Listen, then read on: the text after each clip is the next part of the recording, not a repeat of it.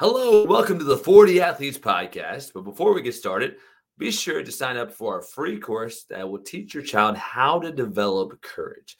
It's in the YouTube description below on our YouTube channel. So make sure you go check out our YouTube channel, click on the link, and then subscribe to our YouTube channel as well. And that will give you access to our free course on courage. It's exciting because every kid and every person needs to develop courage in certain ways to overcome their main fears in life. Again, it's free. It's 3 lessons. And excited to give that to you all in this episode of the 40 Athletes Podcast. Now, let's begin.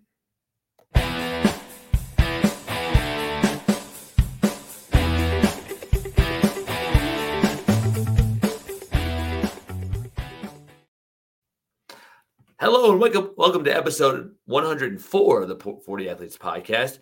I'm Jason Holzer. I'm flying solo this week. Jimmy's on spring break, but we're excited to have a great guest with you today.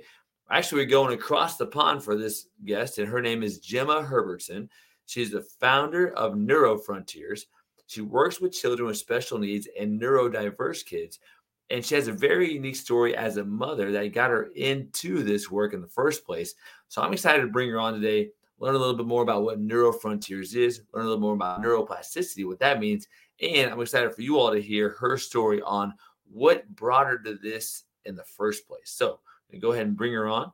And good morning, Gemma. How are you doing? Actually, good afternoon for you. So thank you for joining me today. Oh, it's lovely to be here. Thank you so much for having me. I'm quite excited and looking forward to this. Thank you. Yeah, we met about, has it been 18 months ago, maybe 2 years ago? It's been a little while now. I know Yeah. it's kind of like in the middle of us navigating the pandemic situation, but you told me a very interesting, unique story on your son, how you got to NeuroFrontiers, what that means to you. And I just like you to share, why did you even start NeuroFrontiers, and tell us a little bit about, the story you've had as your son grew up. Oh, thank you, Jason. Yeah. Well, I'm in the UK, and yes, I've got 2 children, and one is my son. He had and still has a brain tumor, and when he was 4, he had the brain tumor removed, and about a quarter of his brain taken out as well. Prior to that, from 0 to 4, he was having about 500 seizures a week. So that's how come we knew something was amiss, and eventually they found that it was a brain tumor. So that's quite a traumatic start and to his life, and quite an interruption and disruption to my life. But the NeuroFrontiers came about, and that's my sort of business now. Because I wanted to look for answers to help him to get better. So he was 4, but his mental age was like a baby, just a few months old. So there was a big gap, and he needed to catch up. And unfortunately, the general view over here is, you've had a brain operation. Oh, well, here we go. This is what you go away with. So I thought, oh gosh, and used that approach for a little bit and didn't see the huge improvements that I wanted. So I thought, there's this wonderful thing called the internet. I must have a look and see, on there, what can I find out? And there are some amazing bits of work going on all around the world, and what a blessing to have the internet to be able to discover these, and then some of them allow you to train in them. And so really that's what happened. I began a process of training to help my son. And to give you a picture of him, he was 4. He spent a lot of time in a wheelchair. He was doubly incontinent, had no speech. His left eye turned out, and sadly, although he wasn't having 500 seizures a week, he was down to 6 a month. So he was still having seizures. So things weren't perfect, and I really wanted him to have quality of life. And as any parent of special needs children knows, once your child is sorted out, the ripple effect is that your whole family can have a better quality of life. His sister and and myself and his dad. So learning about these therapies was amazing. So these are umbrellaed as neuroplasticity therapies. And so these are things which have the ability to help enhance brain function and performance. So they're going to help your brain get to its optimal state potentially.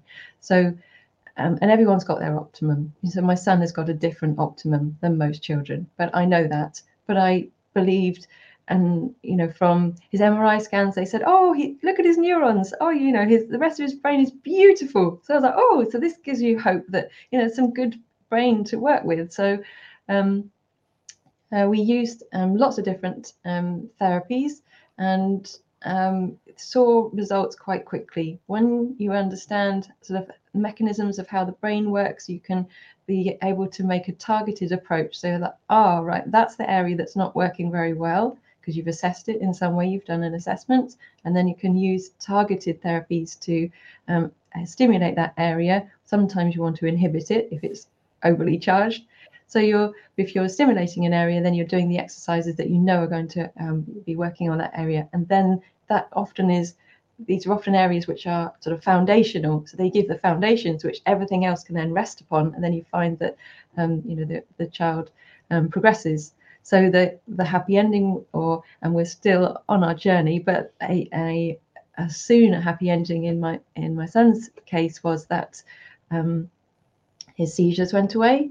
His eye turned back in again straight. He's out of his wheelchair. He can run, climb, dance, everything, and his speech came, as well. So it made me realize, goodness me, there's so many answers out there, and my sort of strapline is, where there are answers, there is hope.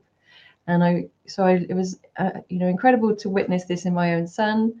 And then I thought, well, I would love to pass this on to other people. And so I didn't want to let all my training, I've been all over the world learning all these things, and I didn't want it to go to waste. So I began working with clients. And then last year I did a summit trying to pass on all the knowledge, that I'd accumulated, because it's only fair to share it with other people who also need it. So that's sort of some of where Neuro Frontiers came about. If I could also mention that during our journey, in case there's anyone listening who's ever experienced a seizure or seen a seizure in their loved one, or perhaps someone they work with or at school with, whatever, I developed a method to stop seizures, and we are currently fundraising for the clinical trials of this. I've got nearly 1,000 users now of this, and I actually just had a message from a mum who just used this. I think she was in some sort of subway in America somewhere, and saying, "Oh, I've just used this and stopped a seizure in her own son." And it's so lovely. I get these on an almost weekly basis of people saying, "I just discovered your method. It's called the exchange breathing method." If you there's instructions online for how it works. It's very simple. Anyone can do it.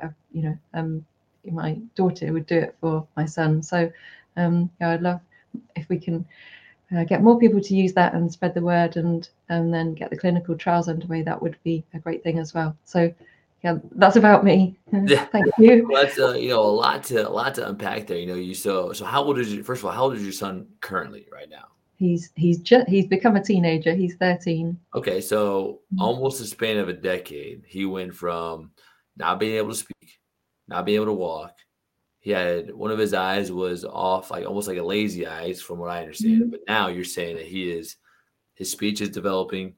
He's able to run, climb. He is, his eyes straightened out. Like, these are phenomenal things. And it sounds like to me that what you discovered from a big obstacle, you turned into a major opportunity here to learn, get curious, where a lot of people would either have a doom and gloom aspect, or they would like give up. You chose the opposite, and you believe that something better was possible, that you believe that your son would eventually walk, speak, talk again, even though he had 3/4 of his brain left after the procedure. And what I want you to talk about is, like, whenever those times were like your lowest of lows, and you were like, what did you tell yourself? How did you encourage yourself? Because a lot of people are going through struggles, different challenges as well. How did you believe again and stay with that you knew eventually things were going to get better if I stuck with it and if I got curious? Gosh, that's a nice and big question, really.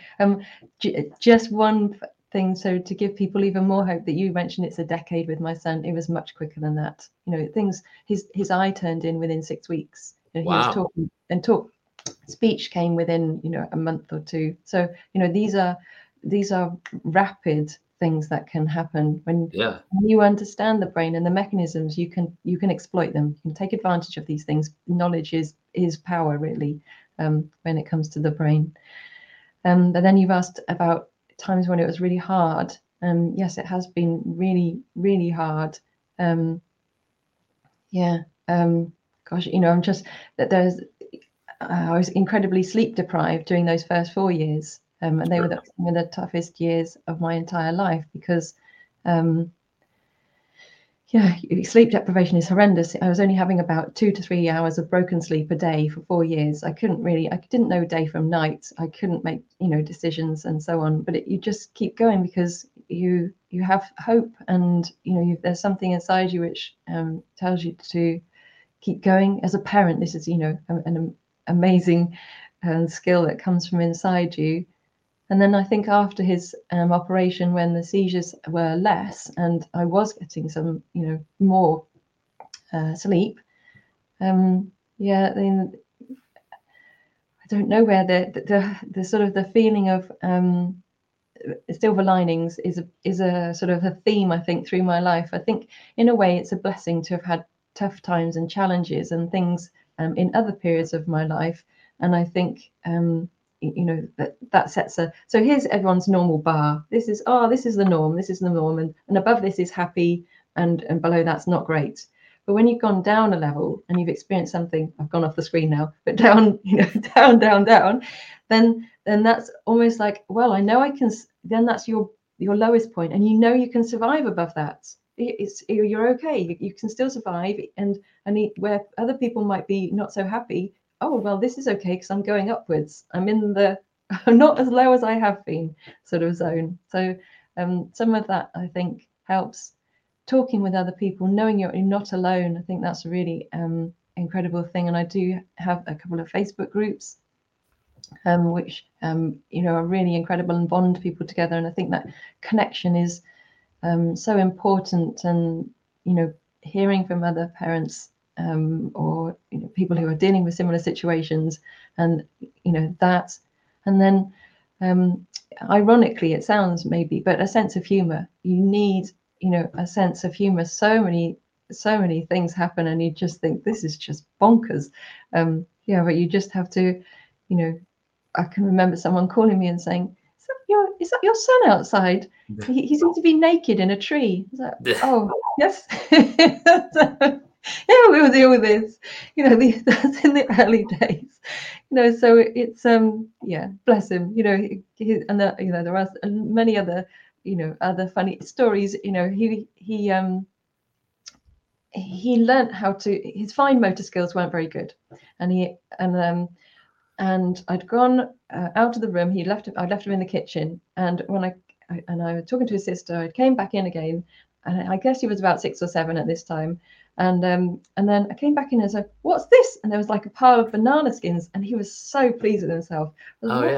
He said, "I've opened all the bananas. I've opened them all." I was like, "Wow, that's like 6 bananas." And I said, "Where are they?" "In my tummy." Not only opened them, he also ate them. And I think I think that instilled in him, right, that if I keep at it, I can do it, right? I can do it if I keep trying. I think so many times, we have a tendency to give up before we realize what's possible, or we don't give it enough effort to really see what's on the other side of that. And I think that's a key lesson for not only your son but other kids, is that life is going to happen to you in some way or some facet, but we are meant to grow, and our brain is actually meant to grow just like a muscle. And what you have been able to do with your son is show the world that, hey, you know what? Your brain can heal, your brain can grow, your brain can change. And that's what I want to talk about, this concept of neuroplasticity. I've heard it, it's been talked about a little bit more recently, that the brain can evolve and change and grow based on habits, based on intention. Tell me a little bit more about neuroplasticity. What have you learned about it? How have you experienced it with your son? And what are some things that maybe we can do to increase our own neuroplasticity? Yes. Gosh, there's absolutely tons I could answer that question with. So neuroplasticity, so ideal in neuroplasticity therapies. These are therapies that take advantage of the knowledge which is out there. And, if we think about neuroplasticity, this is something that happens in our brains and we experience it all the time. Literally anybody listening to this, or you listening to me listening to you, we've learned something. So there's been a change in our connection, and so in our brains already. So a new piece of information has gone in, and we are now aware of that. And if you gave me a new piece of information about yourself, I would be aware of that. I don't even need to see it. You might tell me that you're wearing, I don't know, pink shoes right now, and then it's like, oh wow, Jason wears pink shoes. I never knew that. I've never seen his feet. So I'm sure you're not. I don't. but Maybe so. I don't. Is it the high heels? Yes, absolutely. Yes, that's how I got taller, right? Yeah. So when we have a new piece of information, a new connection has come in our brain, and so that's a connection between neurons. So here's some neurons, and a connection is here, like happening between them. So there's a little gap, but so we literally grow. Our brains are alive. They are not like a computer where the wiring is fixed. They're alive. Now, initially, you might have to go around the houses a bit to be able to use the existing connections to come back to make those two neurons connect. So now I've got Jason, pink shoes, and now overnight I might grow either, or sometimes within a few hours, the connection that goes directly between them. So our brains love efficiency. So we want to have that strong connection, or that immediate connection there. The other thing, and a nice analogy with how to make connections stronger. So if we learn something, we really want to embed it into our brains, is to think of things like a thread, like a thread of cotton that you would sew with. So you've got a thread. So this is like the thread between the two. And then as you use them, as you use that connection more and more and more, then that thread turns into a piece of string, which then eventually turns into a piece of rope, which turns into a really, really strong piece of rope. And then the connection is really strong between them. Now, that's an analogy, because the actual thing is that there's chemistry. The signal gets stronger between the two. So, but that's a nice way to try and understand that, it's the connections that which we're working on, and that's the neuroplasticity. So any learning will create neuroplasticity. Neuroplasticity therapies are when you can target that stimulation. So you're targeting that learning. I want you to learn this. Or sometimes we want to break a habit. We need to unlearn something, which is can be slightly more difficult, but you can replace things. So that in a nutshell, we're all experiencing neuroplasticity all the time. Neuroplasticity therapies are when it's all targeted and you're exploiting that. Yeah, that's really interesting. That the way that you can not only mention learning something, but also unlearning things as well. Because you're right, there's some things that we have conditioned our brain, or we have trained our brain, that aren't serving us. Right? You look at it. For myself, just honest example is like putting my phone in a different room, because like the way that we've been with technology is that we've been trained to check our phones. Like I think I saw an average of like 200 and some times a day. Well, the more you do it, right, it's going to be more like a rope as opposed to a piece of cotton, like you mentioned earlier. So, the unlearning piece of something, like, I think, like you mentioned, that's almost as key as learning something new. Because does that mean we need to like create space to learn something new, or like what does the unlearning piece mean in that situation?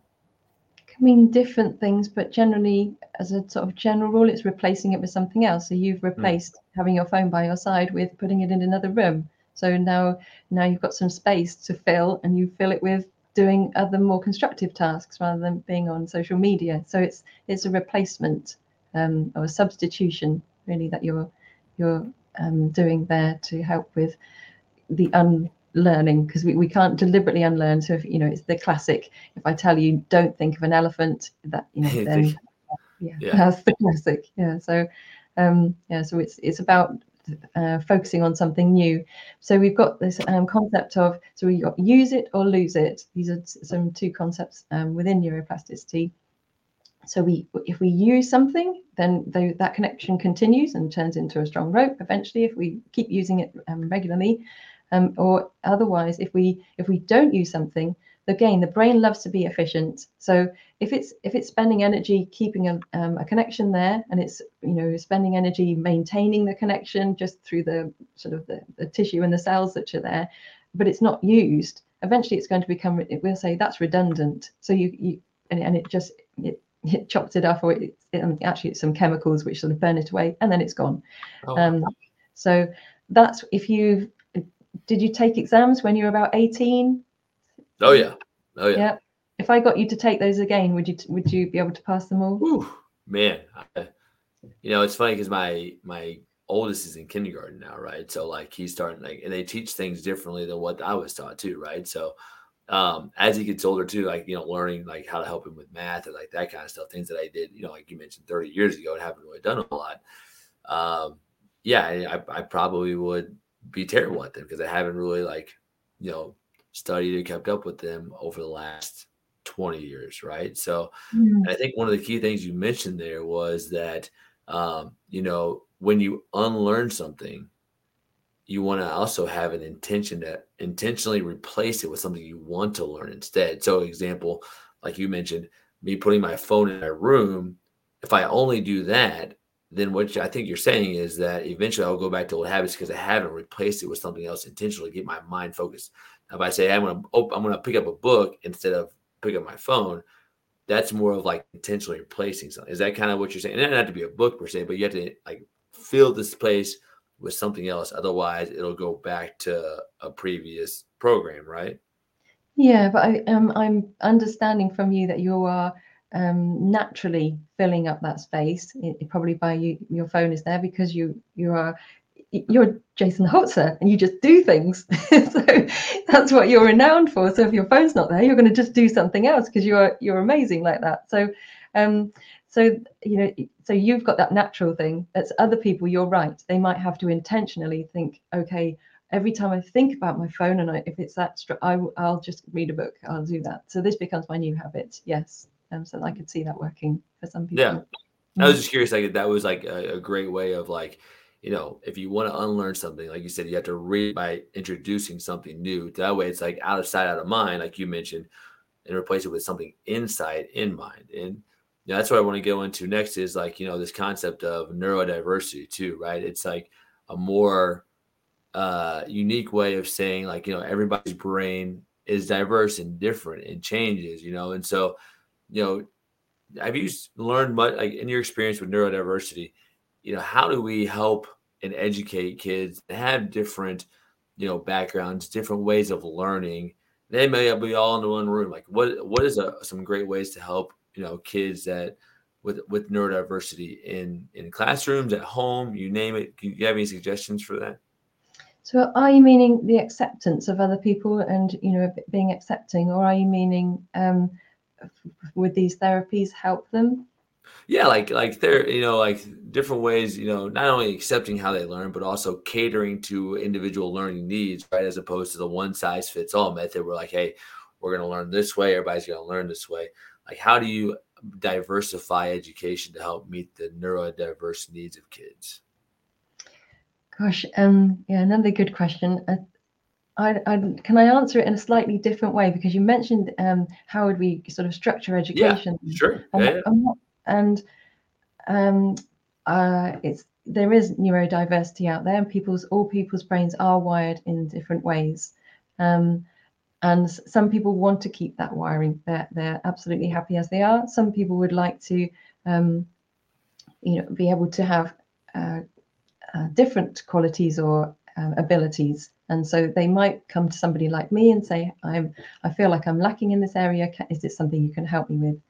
So if for neurodevelopment to happen, the ways our brain develops, and through childhood all the way through to 28, some people say 45, so the development of the brain is really happening over a number of stages, all to do with hormones triggering things to happen in a sort of set pattern. In early childhood, this is where I would think that there should be a change in education. And you're in the sports world. Sport and movement is absolutely fantastic for teaching children about their bodies, or how to move your body. Now, if you consider that every part of your body is attached to every part of your brain. So what we can do is use our bodies to assess how the brain is functioning. And we know that when people aren't able to do certain tasks, that gives us a clue as to what part of the brain isn't functioning. And we need some key foundations in our brains to be able to sustain the rest of the maturation, the rest of the way that the brain is going to grow and develop, all the way through to late 20s. So these and beyond. So these are key things which need to be in place, and a lot of them are to do with movement, balance, coordination, what's called physical literacy. So your ability to hold your own body and move your own body where you want it to be, and and posture is incredibly important. Now, in the early years and in very young children now, the sad thing is that we've got a society now which is all about keeping children still and in one space. We'll strap them in a car seat, we'll get the car seat out, we'll put it maybe in the trolley. Do you call it a trolley when you go around the supermarket? Yeah, stroller. Yeah, I mean, I like trolley better. That sounds way more fun. Or a metal thing. The metal thing. What do you call those? Yeah, a stroller like that No, has no, the wheels. no. No, oh, that will a stroller, yeah. Oh, like a tram trolley. Yeah. Okay, Like yeah. yes. Streetcar. Yeah. Yes, we put it, put our children in that, or a stroller, as you say. We would say a pushchair here, and then you might come back later, and then you put them in a bumbo, and then then you strap them in something else so that they can eat, and the child barely moved. So knowing where your body is and learning where it can move and how it can move, these actually are ways that we trigger development in our brain. So for example, we need to know our left from our right, and there's your right hemisphere deals with your left side of your body, and your right hemisphere deals with this. But you've got this nice tract of huge number of nerves in the middle, but nerves need to sort of grow through that tract so that we then can get a sort of a balanced personality and balanced abilities in our later as we move through life. And very early on, we need to be on our tummies doing what's called commando crawling. And this isn't quite right, but this is some of the basics of it. So you're really, in many ways, when you're commando crawling, do you know what I mean? You're on your tummy and legs, arms. So you move your right arm and your right leg, so you're moving this way, and then it's the left side's turn. So you're doing, so in the hemisphere, you're saying my turn, your turn. There's a very basic connection going through, and then as the child progresses with their movement like that, and then onto all fours and crawling. And that requires something different because your left hand is going to go at the same time as your right knee.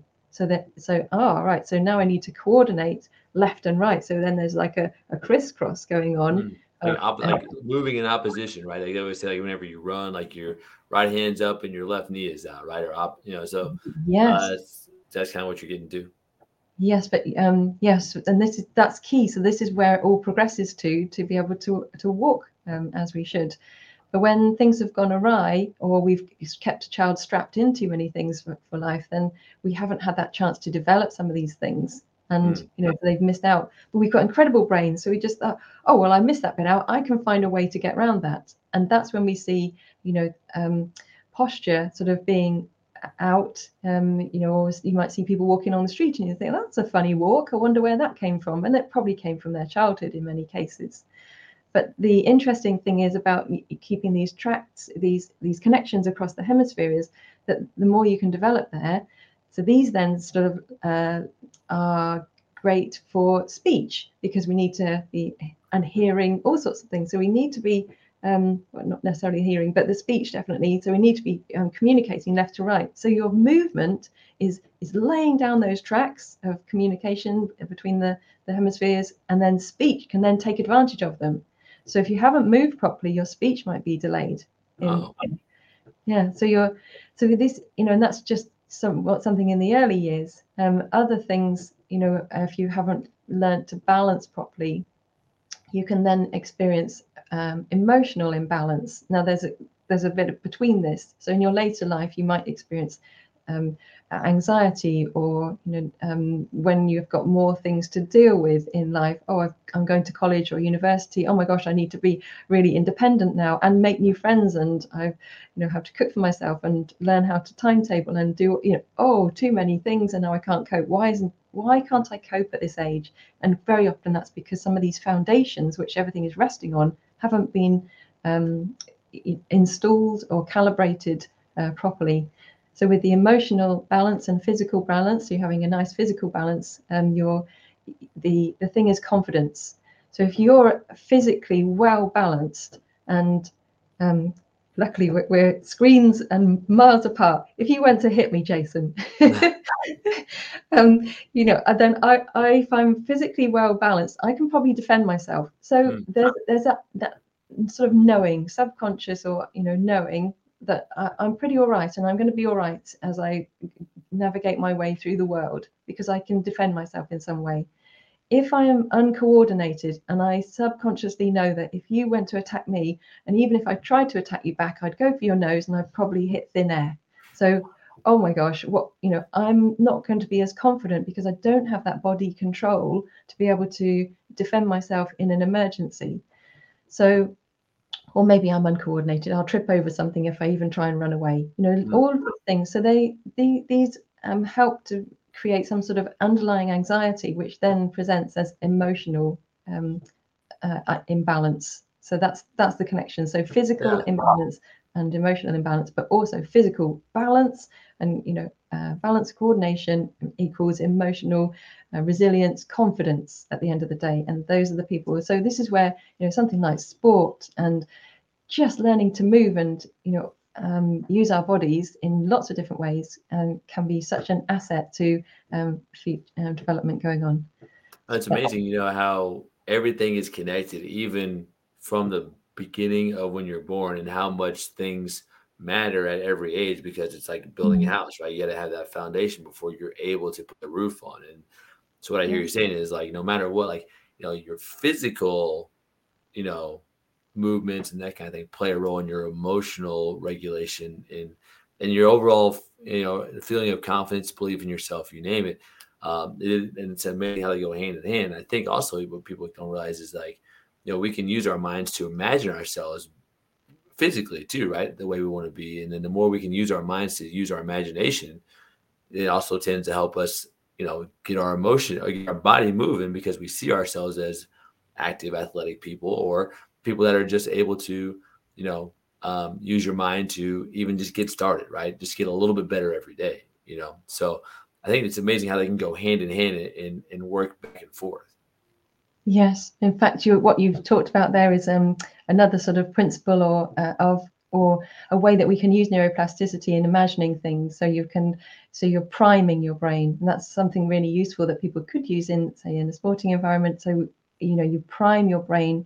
You have a bit of information before. If you were in team sport, you might have a bit of information about the team, and that's a nice way to. So you've got some, or you've watched some videos of them, or you might be watching videos of yourself swimming and thinking, God, I need to learn. Look at my left arm, it's not right. Oh yeah. And so then that goes in, and then when you go to do it for real, you can be better at it. And then afterwards, the final step, which can be a real asset. So you've got priming, you've got doing the action, and then afterwards is teaching. So teaching someone else what you've just learned, because when you're priming, stuff's going in. When you're actioning, it's being held there and you're doing it. But so that the connection goes both ways. The connection is, you've inputted knowledge, and now you want the knowledge to be connect the other way to make that rope stronger. That's another way you can use variation to again help to make those connections stronger. So you teach someone else. So you get you could with kids or even adults, you just learned that, can you teach that person over there? And it's it's like, oh wow, I really have to think about this now. So yeah, it really like ingrains learning, right? Because when you teach it, you actually are learning as you're teaching, right? Because you're able to see, like, check yourself, how much do I know about a certain topic or skill set that I can teach somebody else, which is really a great concept to mention. And finally, I do want to talk about this. Like you mentioned earlier, your breathing technique to help with seizures. Is that something that you can be taught on your own? Like you mentioned breath work. Is it as simple as learning how to breathe in a certain way, or is it a little bit more complicated than that? Okay, the basics are, no, it's very simple. So if somebody was having a seizure, or even sometimes if they feel that the seizure is coming along, you deliver a breath of your out breath into their nose. Oh. That's it. That's all it is. It's free. It's your out breath. So we breathe in a mixture of gases, but mainly oxygen is what we're breathing in. Mm-hmm. And when we breathe out, we've got CO2, carbon dioxide, and carbon dioxide into the nose appears to just stop a seizure. It's called the exchange breathing method. And if people want to try it, and we're in the early years of using it, really. But as I say, I've got about 1,000 people using it now across the world, and it would be amazing if we can get. My aim is I'd love to get 10,000 people by the end of the year using it. So and more people know about it. Just make sure I understand this right. You literally just out breath from your mouth into the person that's possibly having a seizure situation through their nose, and that helps reduce. That's fascinating. I mean, that's amazing how simple it is. Also, make sure I got like a mint gum in my mouth too, so that way they don't if you got bad breath, that might not be enjoyable for them either. But make sure I brush my teeth for the day before I go out. So I'm learning so much about you, Jason. No, yes, that's really as simple as it is. There is a video, and I would encourage people to check with their consultant, their doctor before using it, just in case there's anything that people are worried about. But again, that's a help in raising awareness amongst professionals that there's this thing out there that could possibly help people. So that's no bad thing to ask your doctor or whoever. Yeah. Well, Jim, it's been great having you on the show today. And then we have our final 4 questions that we go in through, and just a last little bit of insight from our guests. And the first one is this: as somebody that's had a variety of experiences, a lot of challenges, and overcome many of them, what does it mean to win in the game of life, in your opinion?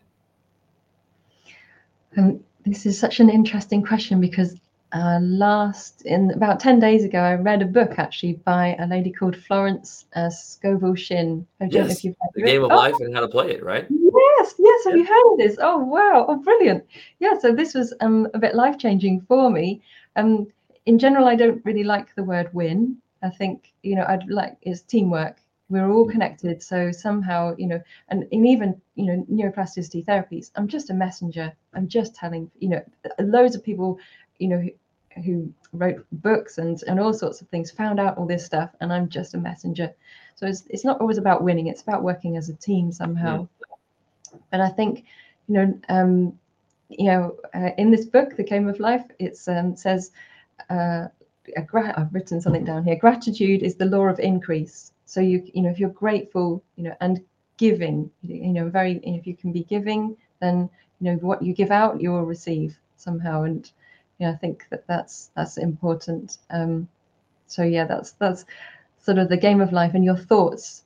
I read another book recently by Kevin, somebody or other, and it's called something about the universe. Sorry, I'll send it to you later. But it was really interesting. I think he's Canadian, and he said, "You are your sentences." There's a few sentences in your head which will dictate how you are in life. And again, that was very similar. So I think the game of life boils down to a few sentences in your head, and once you're aware of what they are, and if you like them, brilliant. If you think, gosh, that's not how I want to be, then change them and see what happens.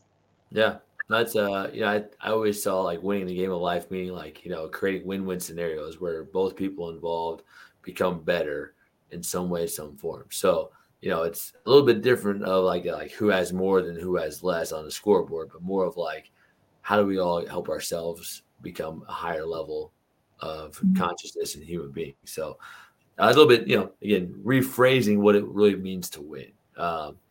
And number 2, if you could spend time with anyone, I normally say in sports, but I would say for anybody, who would you pick and why would you choose them? Well, actually, I really do like going to listen to talks. of so people who've done adventurous things, mountaineering, adventuring, going up to the North Pole and things. And I've been lucky enough, I've gone to listen to people like Sir Ranulph Fiennes, so Chris Bonington, and I've got one coming up, James Ketchell. He's the, I've written this down, he's the only person on the planet to have climbed Everest, cycled around the world, and rode an ocean. And I just find that, Wow. Even though I might not, do those things next week, I find these sort of people inspiring, and I think it's nice just to, inspiring people and who've, maybe overcome things or, challenged themselves to the limit. I think they are, their lessons and the inspiration can just translate into some of my world or perhaps other people's worlds too. So, that's those some adventurers. That's who I'd maybe having my chat with, and yeah. Number 3, what's the best advice you received from a mentor or coach that you've either worked with or been around?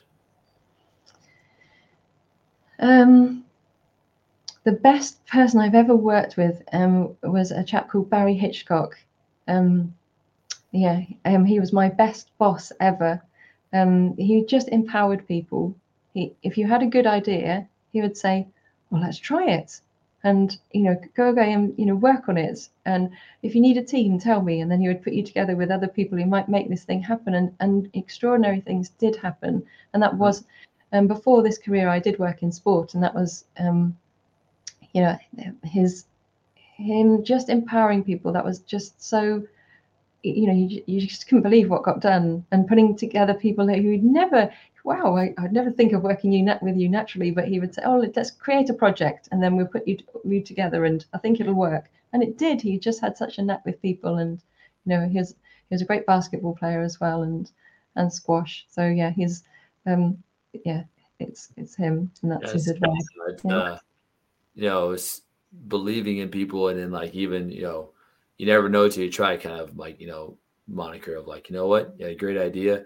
And that's what you mentioned, like empowering people's ideas and thoughts and giving it a shot. So it's a great advice for any person, and especially any leader. Last one is this: what's one character trait or life skill you would want in someone that was either working for you, that you were coaching, or that you were around? Maybe you were like, looking at resumes or interviewing people. What's one character or life skill trait that you would want them to have? I'd want them to be willing to try, because I think that's, if you just dip your toe in the water. So, this is at the weekend. I'm not young, but I was really blessed last autumn to be asked to go on a cycling team. I do cycling hill climbing. I've been to the nationals a few times, and then I got selected for a team last autumn, and we just had a training day at the weekend, and we had an ice bucket thing, when you go into the ice bath. Oh yeah. And there was 8 of us there, and it was that we all were willing to give it a try. Our team, our team leader, he went in first and he screamed. So that was like, oh right, this is what it's going to be like. But no, it was fine, And then I actually did it twice because it felt so good. But I think it's confronting that fear and just willing to give it a try. And I think with that sort of trying mentality, you get other features which are like commitment. I'm committed to this, and I'm optimistic, positive. And then being uninhibited as well, being willing to have fun. Fun is, key as well. I think that's the way. If all work could be fun, then wow, it'd be brilliant. Absolutely right. Yeah. I first of all, I didn't realize you were a pro cyclist, Gemma. So that's exciting. No, I didn't call myself a pro. We're sponsored, but I just do my best. I enjoy it. It's good fun. Hill climbing is just a really amazing sport with just the crowds and everything that come and watch these events. That it's just bonkers. Yeah. That's a sport I'm unfamiliar with, so I got to learn more about hill climbing. It sounds really interesting for sure. So Gemma, as we wrap up, first of all, thank you for joining me today. And how can people learn more about Neuro Frontiers? Where can they connect with you? Can you give our audience a little bit of insight of where they can connect and learn more about you? Yeah, so my website is neurofrontiers.org. and that there's contact details on there, there's information on there, and then there's some resources on there, so you can connect to some of our community groups on Facebook through that as well. So you find all our links, Facebook, Instagram, etc. So that would be a great way to connect. I'm on LinkedIn if people want to connect professionally as well. So yeah, it'd be great to hear from people. Well, Gemma, it was an honor having you on the show today. Oh, Keep up the amazing work of what you're doing. You're changing lives across the world, and I'm excited to know you, to know your story. And so much that you told us today was exciting and inspiring as well. So thanks for being on today. oh, thank you. I'm grateful that you asked me. It's a real honor. Thank you. Yeah, we'll be in touch soon, and enjoy the rest of your evening over across the pond. So. Thank you. Thank you. Bye. All right, everyone. Well, again, go back to that link to download that 3 Days of Courage link. And episode 104 was amazing. Gemma's story was incredible. Her resilience, her ability to take obstacles and turn them into opportunities, and just her story with her son is something that, I'll probably listen to this episode a couple of times just to, again, motivate myself, inspire myself to continue to be the best version possible and turn those obstacles into opportunities. Next week, we'll be back at it again. Thank you for joining us, and we'll see you all again on the 40 Athletes Podcast.